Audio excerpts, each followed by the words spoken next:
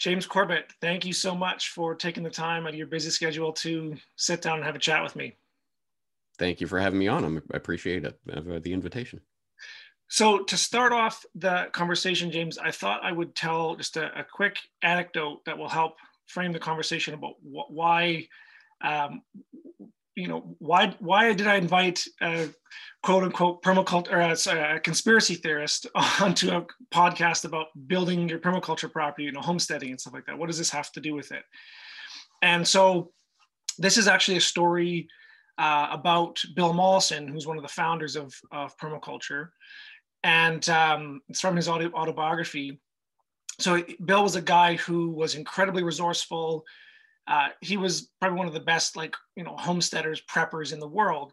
And he saw kind of how broken the world was. And he just said, you know what, to hell with it. And he basically got some tools together, went off in the bush, bought a piece of land.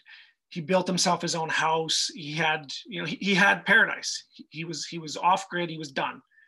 And apparently on the day that he kind of finished everything, his gardens were planted. He was self-sufficient in terms of food, energy, water, all that stuff. He was done. And that night he had a dream that the forest around him burned to the ground and his house with him. And the next day he got up, went back to the cities and started educating people because he realized that there was nowhere he could go where the fire of the problems in the world couldn't reach him. And so my hope for this conversation that we're going to be having over the next hour is I'd like you to just introduce briefly what that fire is and how severe it is. Because from my experience working within the space of kind of permaculture and homesteading and regenerative agriculture is that most people don't realize how bad this fire is. But before we get into that conversation, I was curious, do you have a kind of personal story yourself about when you kind of, realized how bad the fire is? Like, was there a turning point in your life where you realized, you know what, I'm going to devote the rest of my life to, doing the work that you're doing right now with thecorbettreport.com, focusing on, open source news and intelligence news? Well, it's a good question because I often, when I talk about when and how I came to found the website, I'll turn back to my time in 2006. I was an English teacher here in Japan. Furthest thing from my mind that I would ever be doing a podcast or a website or any of this. Had absolutely no intention of any of that. Going along, minding my own business. And then I started to fall down the proverbial rabbit hole on information that at that time was related to 9/11 truth, primarily was the first thing that I started to get interested in because it was a crazy, silly conspiracy theory that I had poo-pooed for the previous 5 years. But then I started to see certain things online that started to get me to start to look these things up for myself. And when I started that process, and finding, oh, well, actually, that really is a real government document I can go look up. Or, oh, that really is something that was reported in the newspaper here. And once you get into that process, I think anyone who has a critical thinking faculty and is able to get through the conditioning and they've been subjected to their whole lives that conspiracy theory is this icky thing. And, oh, you can't look into that because you'd be a conspiracy. Once you are able to get over that, I think the rest seemed inevitable to me. And so very shortly I started the website. But in terms of personal, like how did I understand this on a personal level? It wasn't until actually after this fact that I reflected on one of the things that might have led me along towards being more receptive to that information in 2006 was something that happened to me in 2005. When I was an English teacher here in Japan, and I was going back to Canada for my friend's wedding. I was going to be the best man at his wedding. And so I was doing my thing, just going to Canada. I was going through customs. I'm a Canadian citizen, so got my Canadian passport. This shouldn't be a big deal. But as I was getting the stamp on my arrival card and all that, the customs officer asked something about, what did he ask? Something about like, why are you here? Ultimately, and I'm like, well, this is a stupid question. I'm a Canadian citizen. Well, why are you even asking me this? So I just said something along the lines of, oh, I'm here for my friend's wedding, and oh yeah, to see the Calgary Flames win the Stanley Cup, ha ha ha, which was a joke, intended to be a joke, because we're in Vancouver at that point, at the Vancouver airport. So friendly Canadian rivalry. I'm home in Canada, I'll make a Canadian joke. The officer didn't find it that funny, just sort of gave me a quizzical glance and then scribbled something on my form and sent me on to go get my bags. As I'm standing there waiting for my bags, someone comes up, a woman in the whole SWAT team regalia. Sir, you're gonna have to come this way once you get your bags. Oh, okay. So I go into the special screening room and get the special screening treatment, which didn't involve the rubber gloves or anything of that kind, but they did go through all of my bags, taking out my underwear and everything. And eventually it started to get to the point they took out a phone. It was my new Japanese phone I just bought in Japan. And at that time, pre-smartphone, obviously, it was nifty and ooh, it's got a color photos and everything. Ooh, it was very newfangled. And so she's like, can you turn this on for me? Can you show me the photographs? I'm like, what? Oh, yeah, here's a photo. And there was only like 3 photos on there because it was a brand new phone. She's like, why are there only 3 photos? This is a brand new phone. Who's this? It's my friend. Like, what is this? What's happening? And then she takes out my journal, my personal journal, and starts flipping through it and reading it. And like, can we photocopy this? And I said, I don't know. What are my rights here? Like, I have no idea what's going on. And it was that experience. It was just such a crazy experience. And I had no idea what my rights were, what I could or couldn't do. I'd never even really thought about that because obviously what happened in 9/11/2001 suddenly was coming home to roost here in Canada in 2005, where suddenly there's this police state thing going on that most people most of the time aren't going to encounter this as long as they don't make a silly joke to the customs officer. But you make a silly joke and suddenly you see this whole other thing that's going on, this apparatus for this police state that's being put in place. And then a year later, Japan, in response to what America was doing, started the thing where you have to give your digital fingerprints and iris scan or face scan or whatever every time you enter the country. Even if you're a permanent resident or whatever, you have to go through that as if you're a criminal. And I remember being deeply, deeply disturbed by that when that happened. Now, I think people just take it for granted. Yeah, you give up your digital fingerprints, you get a face scan and you get through. It's no problem. What's the big deal? But no, that really struck me at the time. Oh, this really is a police state that's going into place. And so I realized later on that what I had not dismissed, but sort of thought of that 9/11 thing that happened in New York, those years ago, is a real thing that affects my life today and the way that the even going home to Canada and things like that. And so I've understood this at a personal level for a long time. What you try to neglect, what you try to push to the side is going to affect you at some point. It may take years, but it will come home to roost unless you deal with it and confront it head on. Yeah, it's like that fire. It's like there's nowhere left to run anymore. It's going to come for us. And so now that you said like 2005 was kind of the first time you got singed a little bit by that fire, and you obviously spent when did you transition full time into doing the corporate report? So I started the website in June 1st, 2007 was when it was officially launched. Okay. And I started going full time 2011. So it took about 4 years for me to build up enough of a viewer base to actually make that leap. And it was a precarious leap when I made it, but I made it. And for the last decade, I've been doing this full time now. Yeah. Okay. So you've had, like I said, a decade full time to, basically investigate this fire that's burning, kind of consuming the world right now, without having to provide any evidence right now, because your website is full of it. What would be your kind of hypothesis or like an elevator pitch to describe somebody in terms of like, here is how bad things are in the world, without having to provide all the backup documents and stuff like that? It's like, what's your working hypothesis? I could put it very succinctly if people wanted it in the nutshell, and that would be quoting George Orwell. from 1984. If you want a vision of the future, imagine a boot stamping on the human face forever.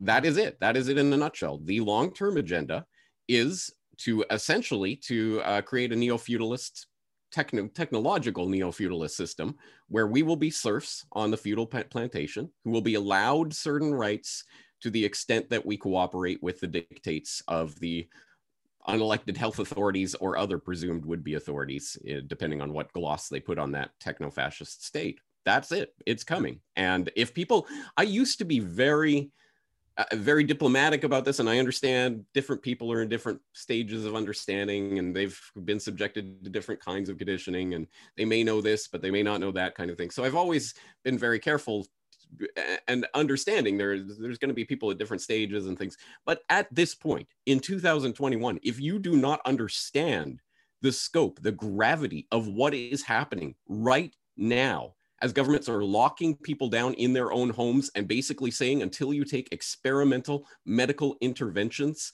as human lab rats, we will not let you travel from point A to point B. If you do not understand how serious the situation is, I have no sympathy for you at this point.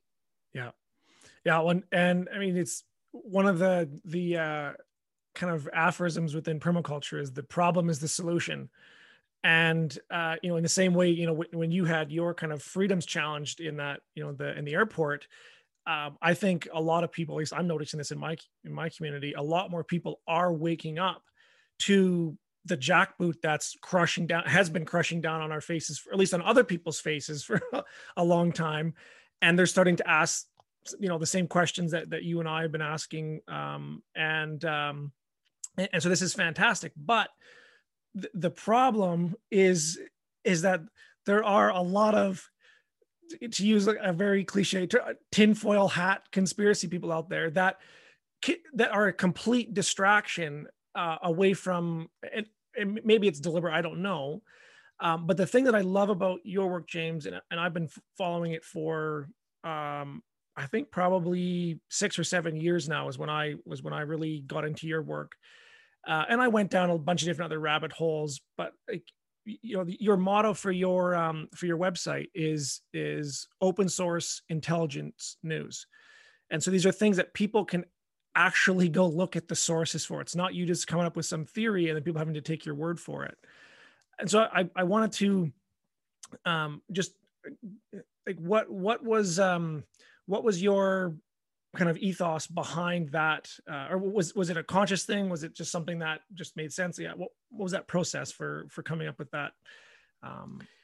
It was very conscious and very deliberate. And this happened because as I started getting into this information and I was looking at listening to podcasts, looking at websites, etc., and I found, and especially in 2006, 7-ish, when I was first getting into this, people may or may not remember the internet back then.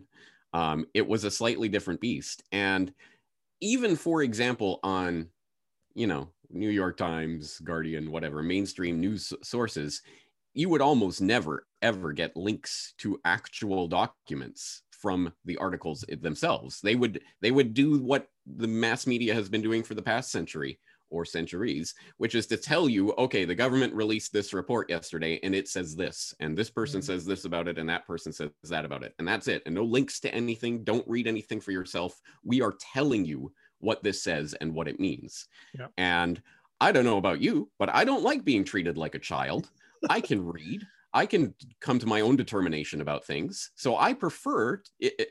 Especially, I get it, back in the day when you're just reading it in a newspaper, they're not going to publish the whole report, obviously. And you could go to the whatever library, or you could purchase something at a bookstore or something, but they're going to summarize it for you. I get it. But hey, it's the 21st century. You can link to the actual report itself. And back in 2006, 7, that wasn't happening at all in the mainstream. And even in the independent media, it was pretty rare. I would be listening to a podcast and they'd be talking about some document or some article or something, and then I would have to go and look it up myself.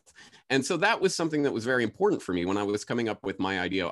I never thought about starting a website or a podcast, but now that I was starting to think about it, what am I going to do? Clearly, yeah, it's the 21st century. I'm going to link to all the documents that I talk about. So if I talk about a document, I'm going to link it so that you can just go and click on it and go straight there. That was always an extremely important part of this. It's the open source mentality. Here's the code that I'm using to build this software. In this case, here's my argument, and here's the sources for that argument. Go look at it for yourself. I'm obviously, like every other human being on the planet, I'm my own person with my own perspective, my own biases, my own blind spots, my own strengths and weaknesses. So I'm going to interpret it this way, and I'm going to put it together like this. But here's the recipe. You go into the kitchen and see what you can cook up using that same recipe. And that's the ethos for what I do. And I note now that 15 years later, it is becoming more common. You will likely get an actual link to the source document, even in a mainstream news article about some government report or something. They'll usually include a link now. But it took a lot of work to even get that drilled into the populace, that should be an expectation for what's going on, despite the fact it's never been easier in human history. We have such incredible troves of source documents now available at our fingertips that I still don't know if people really appreciate just what an incredible window of opportunity this is, and a window that's closing, as unfortunately we see more and more censorship taking place online, and more information that used to be freely available becoming harder and harder to even search for, let alone actually look at, as they start altering search algorithms and other things to suppress information. Yeah, absolutely. So we've kind of laid out your path of how you got into discovering that there's a lot of problems in the world, and that you summarize it as basically a jackboot on the face of humanity for forever. What are and you spent the last decade and more researching, documenting, providing sources to show people, here's the jackboot, here's whose face it's on right now, and doing a fantastic job. And you've got this incredible website that is just filled with your life's work, basically. My question is, what are the kind of top three quote conspiracy theories that you feel are the most well documented? There's just like no way that you could kind of, if somebody was to go to your website and you said, there's three things I want you to research, three topics, what would you tell them to do if they were a newbie and they're just listening to something like this now? I would first of all try to find out what that person is personally interested in, because there are no sort of magic bullets, as it were, for unlocking people's minds. Everyone comes at it from a different approach. So if someone is intensely interested in health and food and environment, you can talk all you want about economics or something, but it'll probably go over their head. They don't care. So I would try to focus in on what people are interested in. But I could tell from my own perspective, something that I found interesting. As I say, 9/11 Truth was the first sort of thing that I started looking for information and finding things and starting to go down that rabbit hole. But even after I had become fairly convinced, clearly the government is lying about certain things, covering up certain things. Absolutely, the 9/11 Commission report is not a sacred document that's 100% true in all respects. Even after I'd gotten to that point, I still had trouble understanding sort of the scope of what was going on here, and how does this really work, and how does this function. The thing that really helped the penny to drop for me personally was when I started to discover the central banking fraud, and that question of where does money come from, which children ask, and then adults always make the funny joke, it grows on trees. And that's pretty much the extent of most people's understanding of the monetary system and how does money actually get created and fed into the system. So for me, when I started to find out about the Federal Reserve in the United States, and then more broadly sort of central banking in different localities around the world, and how that functions to essentially direct the economy and thus entire societies by control of a very few people over the monetary spigot. Once you start to understand that in broader detail, I don't know, for me personally, I don't know how anyone could look at that and not realize, oh, this game is rigged at a very fundamental level. So that's why for me, the first documentary, the feature-length documentary that I did was Century of Enslavement, The History of the Federal Reserve, where I went over the prehistory of central banking prior to the establishment of the Federal Reserve in 1913.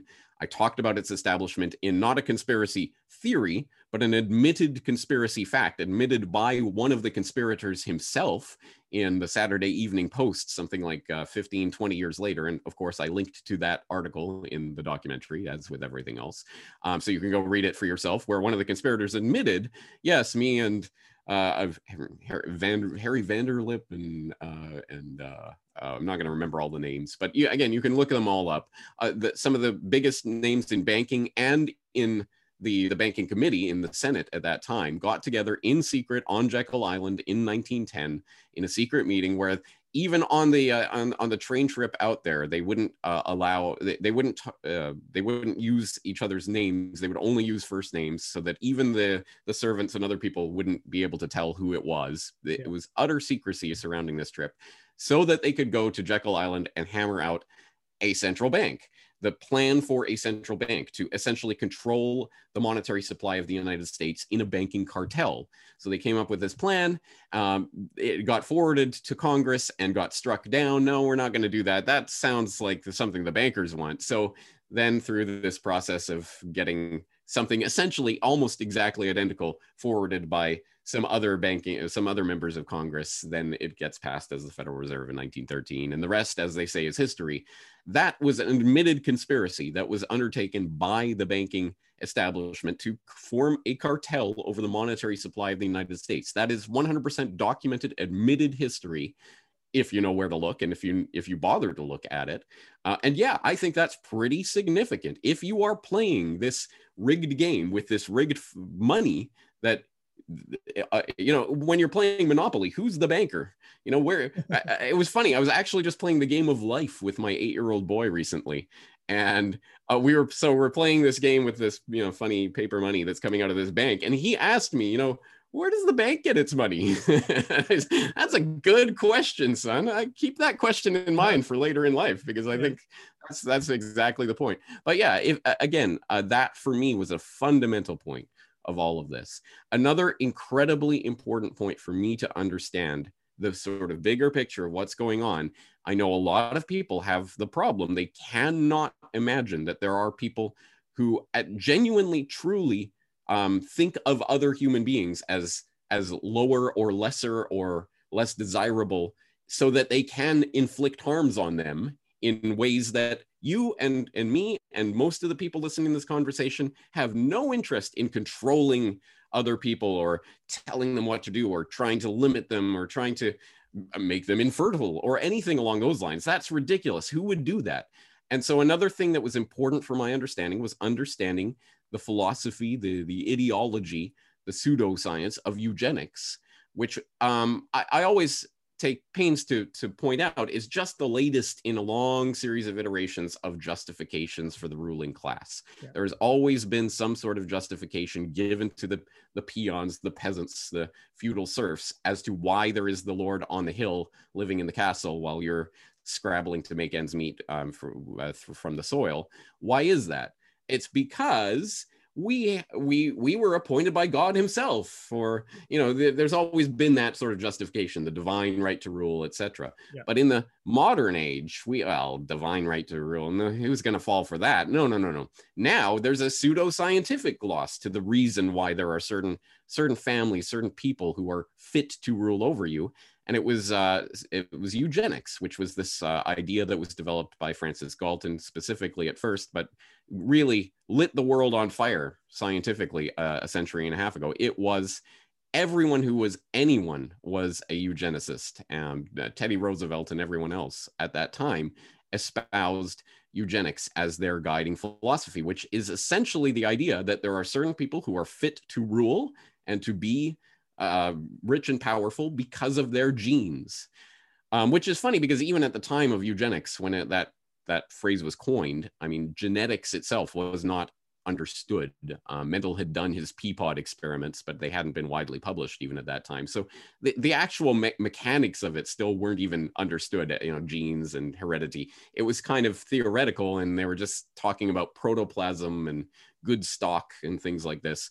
And so they said, all these feeble-minded people are breeding too many people, and we need more of the good kind to breed their sort. And of course, that very quickly again, people will say, oh, eugenics is about helping good people have good families, right? It's not like dysgenics, which is trying to get rid of those evil, horrible, vile, poor people and feeble-minded people and whatever other categories we invent. But it's always one and the same. And that's why the eugenics craze of the early 20th century in the United States led very quickly to the involuntary sterilization laws that were passed in state after state after state. Not just the US, of course. In my home and native land of Canada, there was absolutely involuntary eugenic sterilization laws on the books. In Japan, where I live now, there were eugenic sterilization laws, some of them which lasted into the 1980s, even the 1990s, before they were finally struck off the record. Eugenics finally did get a sort of a black eye to its reputation after World War II, and the Nazis, and well, we kind of don't want to be associated with that. Oh, by the way, all of the Nazi eugenics programs were being funded by the Rockefeller family. Again, completely documented, not conspiracy theory. You can look that up. But so it had to go underground, and it took different forms. But the fundamental ideology is still there. There are certain people who are fit to rule over other people. And once that penny really drops and you understand that there are people who genuinely think themselves superior to other people and thus justified in doing what they must in order to carry on the human species, by which they mean asterisk my family and the families of the people I like, not you vile breeding poor people who are just teeming and overpopulating the earth, you start to understand, oh, there really is a depopulation agenda at work. And again, that sounds outlandish to anyone who's never looked into it, but I have lots and lots of material on this on my website, again, completely documented. And so the place I would recommend people to start on trying to wrap their head around that is How and Why Big Oil Conquered the World, another feature-length documentary, two-part documentary that I did a few years ago. Again, completely available for free, like everything else on my website that people can look at. The third thing, so that's one, central banking was very important for me to understand. Two, eugenics and the sort of the broader depopulation agenda was another incredibly important part. Three, I would say in this day and age, given what's going on right now, I think it's very, very important to understand the medical martial law scenario that is playing out right now and what that means and where it is heading. So and again, I could tell you about this in the context of 2020 and 2021 and what we've seen over the past year, but why not go back to what I had to say about this 13 years ago? Because you can go back to my original medical martial law podcast that I did in 2008, talking about all of the legislative steps that by that point had already been put in place to allow governments and presumed would-be health authorities to lock people in their homes and subject them to experimental vaccines and whatever else they wanted to do. I was talking about this and warning about this 13 years ago. And over the course of the past year, as people have started to discover my work, because, oh, there's something going on, maybe I should look into this, I have received a number of messages from people who said, if I had seen your podcast 13 years ago talking about this, I would have thought you were just crazy loony, but okay, now I get it. And yeah, unfortunately, that's what a lot of this work is like. Yeah, you can see it coming, but try telling other people and they'll dismiss it immediately without any investigation. But so in understanding there has been a decades-long sort of setup, bureaucratic setup of exactly what we're seeing playing out right now, shows that there is a deeper agenda going on that, regardless of whatever you think about COVID-19 and what it's doing and its reality and its threat or whatever, regardless of what you think of that, the point is this has been the trigger for a lot of things that have been in place for decades now. It's been a trigger event for that. And the question is where it's going from here. And it is going towards transhumanism, which I have no idea the sort of general public understanding of this. This is an idea that's been around for a couple of decades, few decades now. It is really intimately related to the eugenics agenda. It's sort of the 21st century update to the eugenics agenda. But eventually, the idea is we are all going to upgrade ourselves and upload our consciousness to robot avatars or blah, blah, blah. Whatever crazy science fiction nonsense you can dream up is already being touted and thought about. And you can get glimpses of this even in the most utterly mainstream sources. I talked about an article last year, for example, that I believe was in the Wall Street Journal called Looking Forward to the End of Humanity. talking about transhumanism and how it will ultimately be the savior for humanity. As you know, we're these icky biological flesh and blood beings going around with our icky germs everywhere. That's horrible. No, we're going to have to take more and more of these upgrades to become, you know, these silicon cyborg avatars or whatever. Again, sounds like nonsense until you see Klaus Schwab, the chief director of the World Economic Forum, in 2016, talking about in the next decade, we will be walking around with brain chips because we are going to fuse our biological, physical, and digital identities. And that is the key word that's going on right now. ID, identity. That is sort of the way that this is all merging. And you start to see vaccines merging with this idea of IDs, merging with the idea of social credit, merging with the idea of digital currency. And it is all coming together at the ultimate endpoint that all human activity will be allowed or disallowed at a central governmental level based on your compliance or non-compliance with various government diktats. Yeah. Again, sounds outlandish. Wait a few years and see how outlandish that sounds. We are heading there. And the vaccine passport debate that is being thrust into the public consciousness right now is just the thin edge of that wedge. Yeah. Absolutely. Those are definitely in my top five. Like the one of the first one that I got me into all this stuff was the 9/11 stuff, because that one has also been really widely documented, and it's also like it was a pivotal event, at least in my life, where like things changed after. Like I could tell it's like there was several wars that were started as a result of that.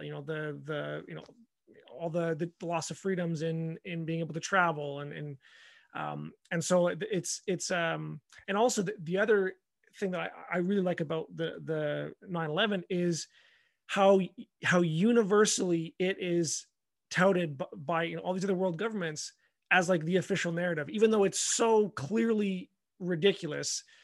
In my mind, that is one of a great piece of evidence of how this agenda really is a global movement. It's not just these isolated people kind of working. No, like there's a concerted effort of some group of people somewhere working to get that jackboot on our necks to create basically a slave system.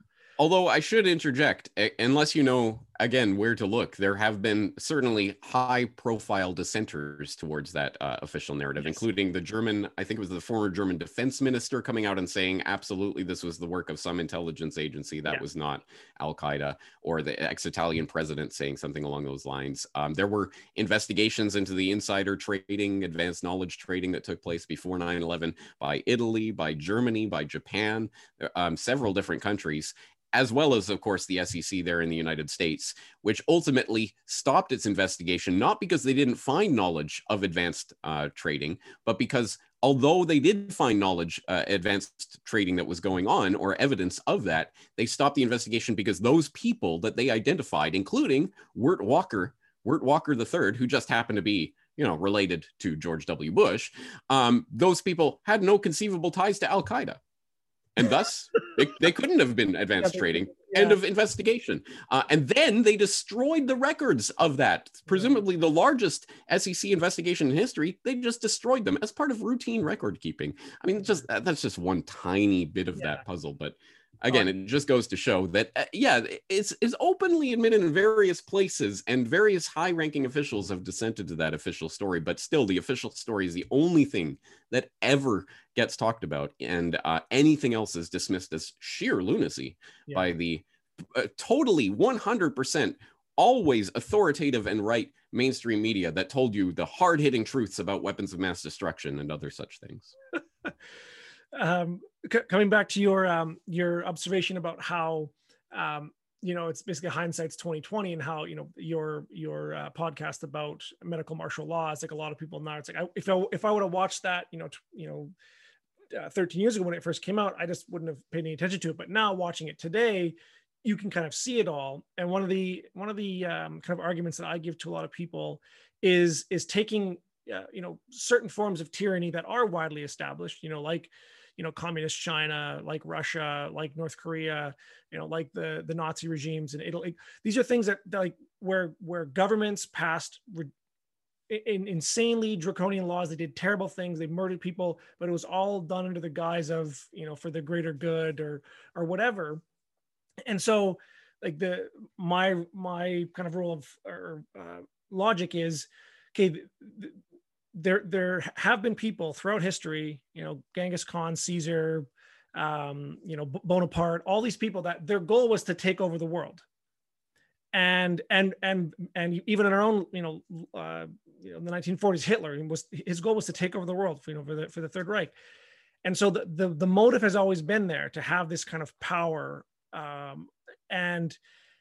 But now, like today, it's like, and everybody agrees on that, but nobody does that anymore. There's no desire for a certain. It's like, it's just absolutely ridiculous that you could think that throughout all of history there has been this goal of creating this global tyranny system, and yet in today's day and age, with the tools to actually do it for the first time ever, that desire has just gone away from certain people in humanity. And part of the problem with that is that the public imagination has been hobbled by false templates that we've been given. And one of those false templates is the sort of great man view of history. Exactly as you say, we can identify the Caesars and the Bonapartes and Alexander the Great and other people that we can look at and say, yes, that was some kind of conqueror who was looking to take over the world. But it's harder to understand and sort of visualize an oligarchy and how an oligarchy works. Yeah. That it isn't a singular person, as if I think Bill Gates is, trying to run the world for himself or something along those lines. That's comic book supervillain nonsense that no serious person is suggesting. What is being suggested is that there are extremely wealthy and extremely powerful people who are sitting in key positions, institutional positions in various places around the world, who cooperate on certain agendas because it is within their interests to cooperate. Perhaps the only sort of public consciousness template that we have for that is something like the mafia. I mean, people have the understanding, okay, there's a mafia, and sometimes this mob is killing off that mob and trying to take over the territory of that mob. But if someone comes in and tries to threaten the mob generally, well, then they're going to gang together and go after that threat. And I think that might be at least one way of trying to understand what's going on right now. Of course, there are different power factions that are doing different things and sometimes stabbing each other in the back, etc. But if there was anyone going to come along and try to derail the overall agenda, you would see everyone come together and defend it, like the 9/11 officials narrative. If someone's going to attack that, the entire establishment comes together and defends that narrative because they understand that their bread is buttered on the side of certain things that have to be understood and believed by the public. So we start to see cooperation and certain areas where agendas overlap, and that's where things tend to happen. And that's a lot harder to understand. That's a lot harder to wrap your mind around. That's a lot harder to visualize. We don't have a lot of, glossy Hollywood movies about oligarchs. We have glossy Hollywood movies about the supervillain who's controlling everything. And that's a lot easier to understand, but unfortunately does not provide an accurate map of what's happening in the world. Yeah, that's a great analogy there. So I've watched, pretty much every, for sure, every single kind of content or broad theme of a conspiracy theory, going from like the food system to the energy systems to social systems to government to economy. And I really like your I asked you the question, what are the three kind of conspiracies that people should start with? And you said, well, it depends what they're interested in. And you have something for everybody. And so I highly encourage people to go to corporatereport.com and you've got great search functions. You'll find something there that's interested, and you just kind of start following down that thread. But one of the I think the only pill that you gave out that I had a really hard time swallowing was your documentary. I believe it was called Meet Paul Ehrlich. And so this and so the reason I'm mentioning this is that I know that a lot of other people, particularly in kind of the permaculture, regenerative agriculture, homesteading space, are in this probably going to be in the same boat as me in this idea that the planet is dying, global warming, there's going to be, mass,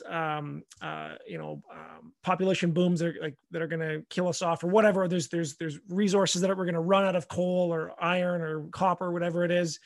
But so, yeah, I'd just like you to talk a bit about kind of who Paul Ehrlich is, and maybe set the segue for why somebody should go and do some further research on why we aren't actually, killing the planet, and that humans aren't this scourge that the planet would be better off if we just went somewhere else. Yeah, it's funny that you bring that up, actually, because when I first started getting into this and started the website, for me personally, one thing that was very hard for me to sort of get over that mental barrier, once you start to look into 9/11 and central banking and all this stuff, and you start to discover all this information and breaking down all those mental barriers that have been erected by people saying, don't go into that, that's conspiracy theory. One of the hardest and last for me to really confront was the lies that have been told specifically in the environmental space, and how the environmental movement, as we have understood it over the past 50 years, has been shaped by the very eugenicists who a century ago were literally forcibly sterilizing people that they deemed to be unfit, because we don't want them breeding. And suddenly, when you start to document the actual documentable process of how eugenics became population control, how literally the American Eugenics Society changed the name on the door from American Eugenics Society to Population Council under John D. Rockefeller III, the exact same funding that was funding the eugenics movement, funding the population. Once you start to document all those sorts of things, it starts to make you question what is really going on here. So that was one of the mental barriers that I myself had to scale over. And when I started the website, I was convinced at that time talking about 9/11 truth and things was going to be extremely controversial. I was going to get a lot of pushback on it. I was prepared for that. It didn't really come. It turns out a lot of people at the time were receptive, or at the very least not really combative about that information, or not so much as I thought. But the one thing that people always to this day continue to push back on is when I dare to suggest that maybe overpopulation isn't the vile scourge that you have been programmed to believe that it is. And I am here to tell you, if you are part of that public today who genuinely believes that humanity is a cancer on the earth, we're like a virus, there's too many people, we got to get rid of a bunch of them, I am telling you, you have been programmed to believe that, and you are not basing that on empirical evidence. In fact, we are facing demographic winter. There is going to be a substantial decline. There is already a substantial decline in birth rates. And of course, because it's a wave, it goes up, and we are still cresting. But once we get over that crest, we're going to see plummeting population rates all around the world. It is already happening here in Japan, where the population is now shrinking. And in fact, more adult diapers are being sold every year than child diapers. We've reached that part of the demographic crunch that is coming. Anyway, all of this is to say, you have been lied to. You have been specifically programmed to believe in the population crisis, precisely because the people whose entire agenda rests on depopulating the human species and making it a more controllable, pliable cattle that can be more effectively ranched by the global plantation owners, the people who are interested in that would have all sorts of pushback if we were a normal species that actually cared about itself and wanted to perpetuate itself into the future. If you can make people, however, believe that they themselves are a scourge and people need to die, you have already bought into the depopulation agenda. Now you are on the side of the depopulation agenda. They don't have to work as hard as they would otherwise. So I am telling you, you have been programmed for that. Now, as with everything, I say, don't believe me. Don't just say, oh, well, he's telling me, well, I better believe him. No. Please do not. You have to look into this and look into the documented evidence for this. And I'll suggest a few things for people who are curious about this, because I have a lot, but here's a few places you can start. As you say, one of them would be Meet Paul Ehrlich, Pseudoscience Charlatan, which was a piece that I put out a couple of years ago now about Paul Ehrlich, who people will probably know. I assume in your audience, people will know Paul Ehrlich most famous for The Population Bomb, which he wrote, I believe, in 1968, which set off part of the craze about overpopulation as the coming plague on humanity. Oh, we're all going to be dying. He made a lot of very specific predictions in that time frame and going on from there about what was going to happen, what it was going to look like in the 70s, in the 80s, by the year 2000 in UK, it's going to be this. Every single one of those predictions has not just been wrong, but been laughably, horribly, unbelievably wrong. 100%, totally just nonsense. But he is not only given a pass on that, he is literally rewarded and given praise and lauded as one of the greatest scientists of our era. Why is that? It is because there is an entire institutional establishment framework behind this idea that humans are a plague on the planet. Once you have understood and digested Meet Paul Ehrlich, pseudoscience charlatan, talking not only about, of course, the overpopulation hype and the demographic crunch reality, but also the real solution to population problems, which is presented by Julian Simon and his work on the ultimate resource. I'll just leave that out there. I really suggest people check into that because that is the ultimate answer to this. But once you've digested that, I would also suggest you take a look at a piece that I did last year on mouse utopia and the blackest pill, going through how we have been programmed to truly desire our own species' death. And that is not, again, that is not a natural state for any being. We had to have been programmed to believe that. And I go through and talk about the history of that idea and how it came to be and the types of people that are behind pushing it. The third thing that I'd like to recommend people is a questions for Corbett. I do a series where I answer listener and viewer questions. I did one recently on how can a global conspiracy work? And in that, I specifically talk about that depopulation agenda and the people who've been writing about it openly. This is not a secret. This is not some sort of, let's hide it under the covers. People who've been writing about this, talking about it, openly publishing about it for at least a century now, documentedly, talking about the various ways the human population can be controlled. And it is interesting that that is the epithet that is used, population control, because I think it is about control in every sense of that term, not just limiting the numbers of the population, but also controlling the population, neo-serfs on the neo-feudal techno plantation. That is the agenda, and that's where we're being steered. So I will, again, there's a lot to digest there, and there are a lot of source documents that I can and do provide. So again, do not take my word for it, but I will also parenthetically note that I found it extremely interesting, chilling, and horrifying and very sad, but interesting that somewhere in perhaps June or July of last year, I was doing some research for some work that I was doing about the Corona crisis. And I came across something, it was in a mainstream news source, maybe something like the Daily Mail or the Telegraph or something like that. But it was from 2018 or 19, where there was a report at that time about how because humans are traveling further and faster and blah, blah, blah, there's going to be more spreading infectious diseases and we can expect more pandemics in the future or something along those lines. And in the comments section of that article from a few years ago, there were people saying, yes, good. You know, I hope people die. And we have too many people anyway. We could do with a good pandemic or two. Yeah. And I how do I know? But I can guarantee you that the very same people who were leaving those comments in that article a couple of years ago, yeah, let's kill off some people, yeah, are the exact same people who are now saying, if you don't wear a mask and take this experimental medical intervention, then you're killing grandma and you should be a murderer. You should be put on trial for murder. Those are the same people who will go with whatever they are being told in the moment they are being told it, even if it directly contradicts what they were saying a few years ago. That, to me, is disgusting. Yeah. But that is the power of propaganda. And until you can actually see that propaganda at work and realize you have been programmed your entire life to believe something that empirically speaking is not true, until you see that for yourself, I don't know how you can overcome that programming. Yeah.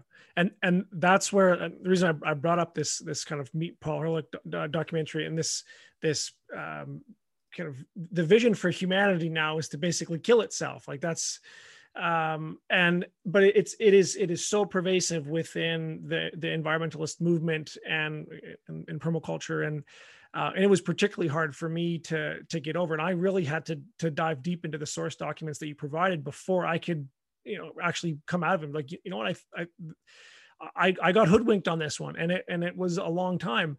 But the thing I wanted to, I couldn't find this in any of the documents that you provided, or any of your conversations around this particular topic. But you're not saying that there isn't problems with pollution, or that there aren't, some deforestation problems, or certain things that we could do better. You're not saying that everything is rosy and industrialism is just perfectly fine.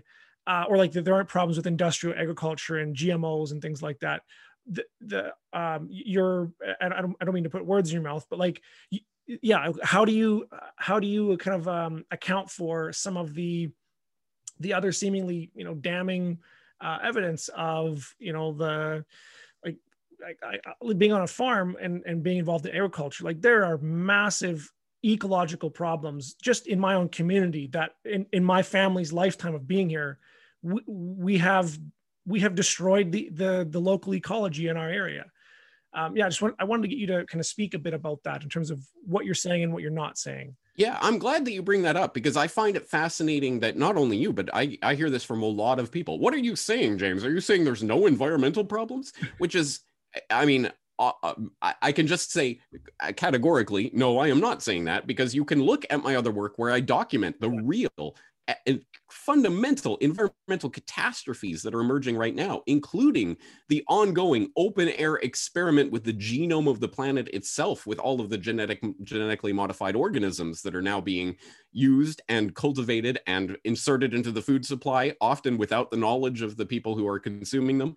I've been talking about that since the inception of the website. I've been talking about real environmental problems that are going on, but because we have been trained like seals to simply clap an ARF on command whenever we hear environment is carbon dioxide. And it's because you are breathing out and you are driving to the store in your Jeep or whatever, and because you are using too many plastic straws, that's why the environment is going to hell.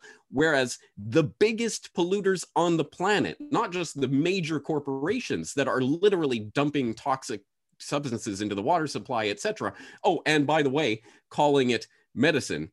Look into the sodium fluoride and how that ended up in the water. Oh, this isn't medical grade sodium fluoride. Oh no, this is fertilizer industry waste that has been inserted into the water supply, because instead of having to pay to dispose of this industrial waste, and now we can put it in your water supply and get paid for it by the municipality. Hey, win-win for everyone. And what's that about study after study about lowered IQ? Who cares? Again, just another thing that will be dismissed as conspiracy theory, because I saw in that Kubrick movie where that crazy guy was making fun of fluoride in the water. So I'm going to just parrot that without looking into any of it myself.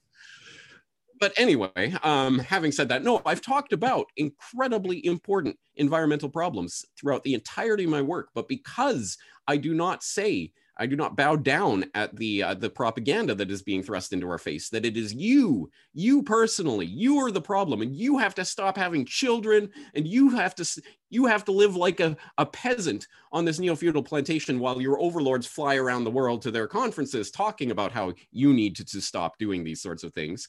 And anyone who doesn't see the stratification of society and what that says about the power that is being wielded to make you believe you personally are the problem, not the corporations, and certainly not the military, which, by the way, is categorically the largest polluter on the planet. Never, ever, ever question that. You never even get to enter that into the conversation talking about destruction of the environment. No, the only thing you're allowed to talk about is what you personally, the ways you should be limiting your lifestyle, is propaganda. 1000%. It has been trained again, and the population just ARFs on command. And if I don't bow down to those particular platitudes, then you don't even care about the environment. Whereas time and time again, I've talked about the real environmental problems that are going on, but people can't see them because they've been trained to only see certain problems in certain ways. Yeah.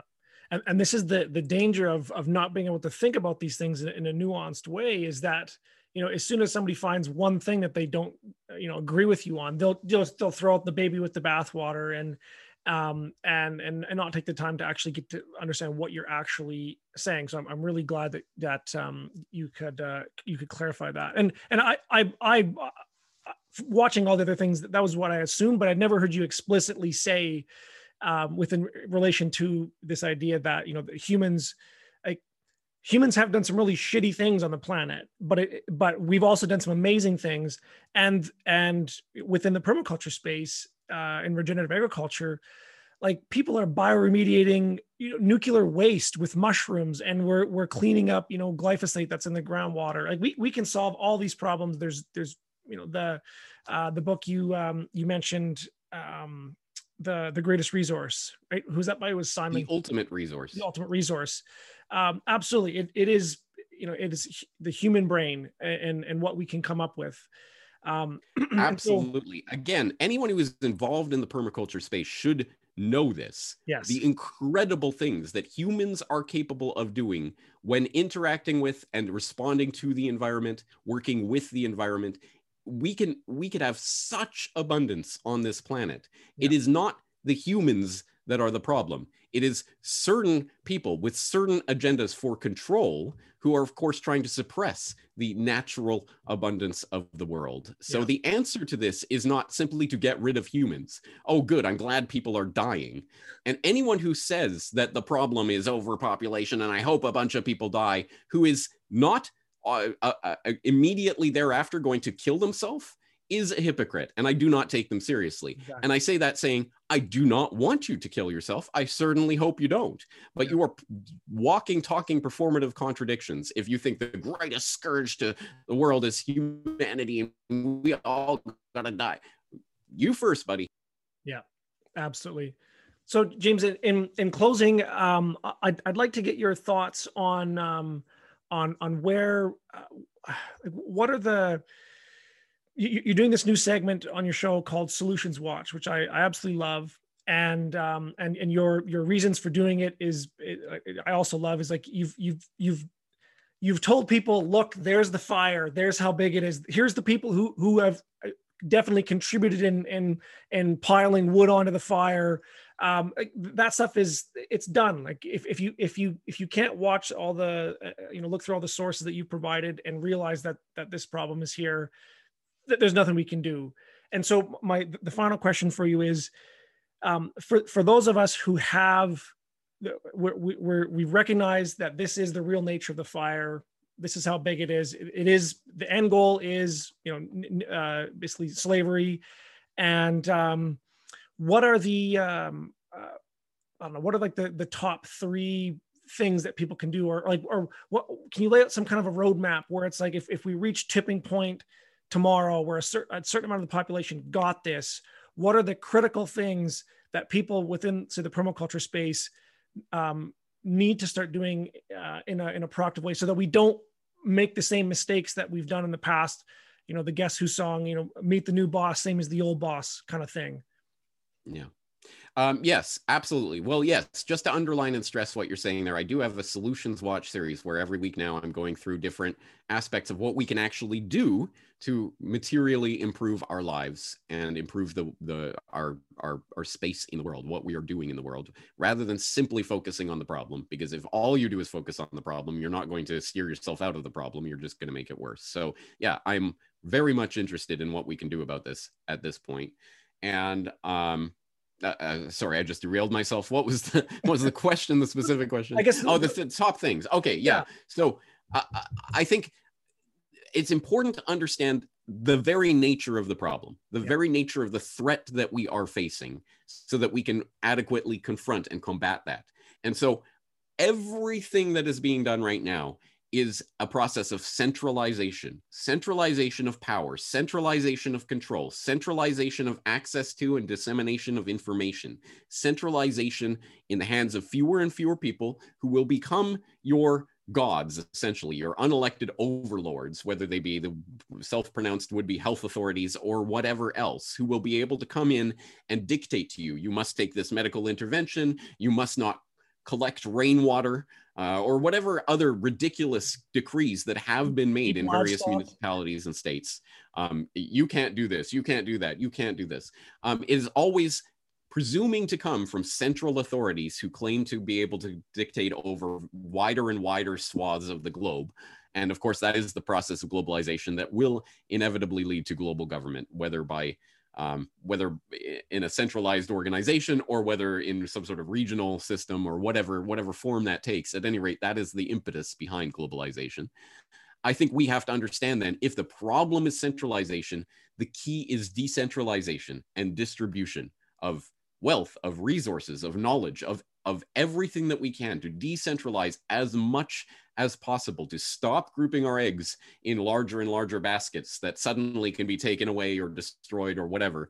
No, we have to be able to decentralize as much as possible. And that is one of the interesting things about the technology, which is now available to centralize so much of our understanding, our knowledge, our wealth, our everything. The technology that is enabling that is the same technology that could be consciously used to decentralize on a scale never before possible. I find it interesting that, for example, several hundred years ago, you had the literal cottage industries of people working separately in their little hamlets and villages. You'd have the local seamstress and the local whatever, that eventually, because of the mechanization of the industrial era, becomes a very centralized system of industrial era production and consumption that requires people to live in concentrated urban spaces and large factories, mass producing gadgets and googads that most people don't exactly need, but well, it's the only thing that's being mass produced, so I'll buy it at the Walmart or whatever. This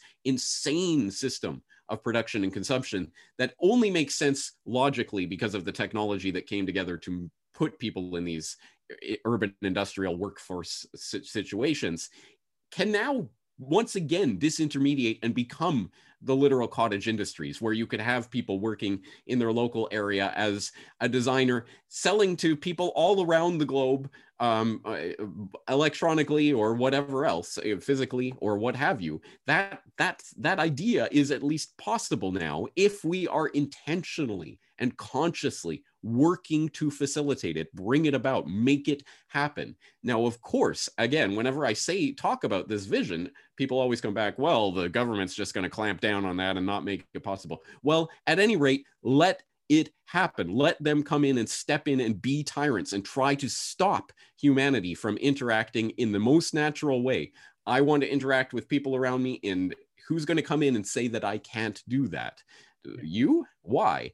And until we have that fundamental discussion and debate, we're just dancing around the edges. So I want to bring that out, and that's why I think I'm totally on board with what the permaculture people are doing, and I may have different ideas about this or that, or historical events or philosophies or what have you, but just keep doing what you're doing. Like, I don't care. Just keep doing what you're doing. Keep decentralizing. Keep finding ways to make your space the space that you want it to be, and to interact with others who are doing the same, and forming communities that way, communities of interest, of like-minded people who are not interested in trying to change the world at the institutional level in that rigged game that has been dangled in front of the public as the only way to order society. No. We are human beings who can interact with each other at a more fundamental level. And that means, I'm sure, again, I would assume most people listening to this conversation already know this, but this means creating the community that you want to live in. And that, of course, starts at the local level, knowing your farmers markets and knowing your local farmers and ranchers and other people that you can interact with directly, rather than going through the mass market and supermarket system and all of this system of centralized control. No, knowing people in your community that you can interact with, that you can find and source the resources that you need to create what you want. And then ultimately branching out from there and finding communities of interest on a larger scale, that you can interact with, and finding ways to have some sort of meaningful interaction with them across distances.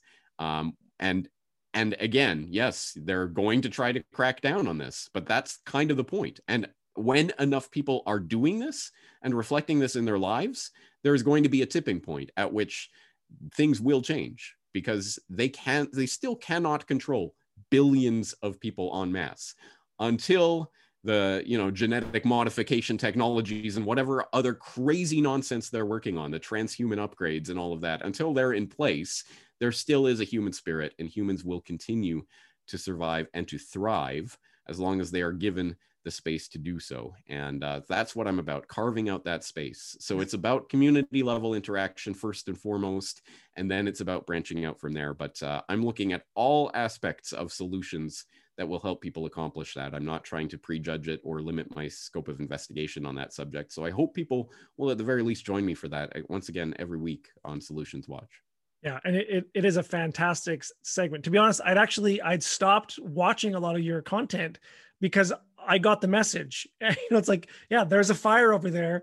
But then when you start putting out these Solution Watch, now I'm watching every week when you're putting them, I'm just loving it. So again, with everything else that you've done, James, you have truly changed my life. You're one of the few people that I can honestly say, like if I had not come across your work, I would not be in the position that I am today. And so I personally want to thank you so much for the work that you've done. I know it's probably not it isn't the easiest job in the world. But I know by your, the hundreds of thousands of people that watch your videos every week, that you are making a massive impact and helping to free that humanity from the jackboot that is ever crushing down. So I appreciate that so much. That is what this is about. That is why I am doing this. And that speaks not to me, that speaks to the power of the information, which I know is incredibly powerful information. It has changed my life. It has changed the lives of many of the people that I have talked to and interacted with. It is going to change more and more people's lives as we plunge further and further into this agenda. I just hope that they'll make that mental leap now rather than later, because if you wait, then the fire will engulf you. Yeah. Well, thank you so much for the time. I guess the last thing I want to point out, folks, is notice how both James and I were not depressed about this. We're hopeful. Like we have nothing to fear except, the only power that these tyrants have is that which we give them. And so there are real solutions. So don't get overwhelmed by this stuff. The tendency when you start to go down some of these rabbit holes is to feel like you're drowning. I went through a major depression when I started to go through this stuff. You're not alone. There are solutions. And there's a future that is more amazing than you could possibly imagine. This is the best way I have found to frame this for people who don't understand. I often talk about propaganda and the way that people are trying to be conditioned into understanding this or believing this or thinking this or doing this or not doing this or not thinking that. There's an incredible amount of propaganda that is put in people's faces every day. But that in itself speaks to our power. If what we did and what we think and what we say and what we believe was not important, they would not spend so much time trying to control the discourse and trying to control what we are thinking and doing. We have all the power in this system, and we give it over to the would-be controllers of society every time we participate in their systems of control. Every time that we are giving ourselves voluntarily our money, our time, our attention, our energy to them and what they are doing to us, the they, them, those of conspiracy lore, they win. That is it. And if you want the image of control, the pyramid is the classical example of the conspiracy image, the pyramid with the eye on top. Why is that on the dollar bill? I don't think about that. But if you want to understand that image, it's because there are millions, billions of people holding up that pyramid so that the eye can be on top and controlling everything. All we have to do is walk away. Leave their systems of control, build our own flourishing communities, and we can change the world. It can happen. We just have to consciously make that decision. Fantastic.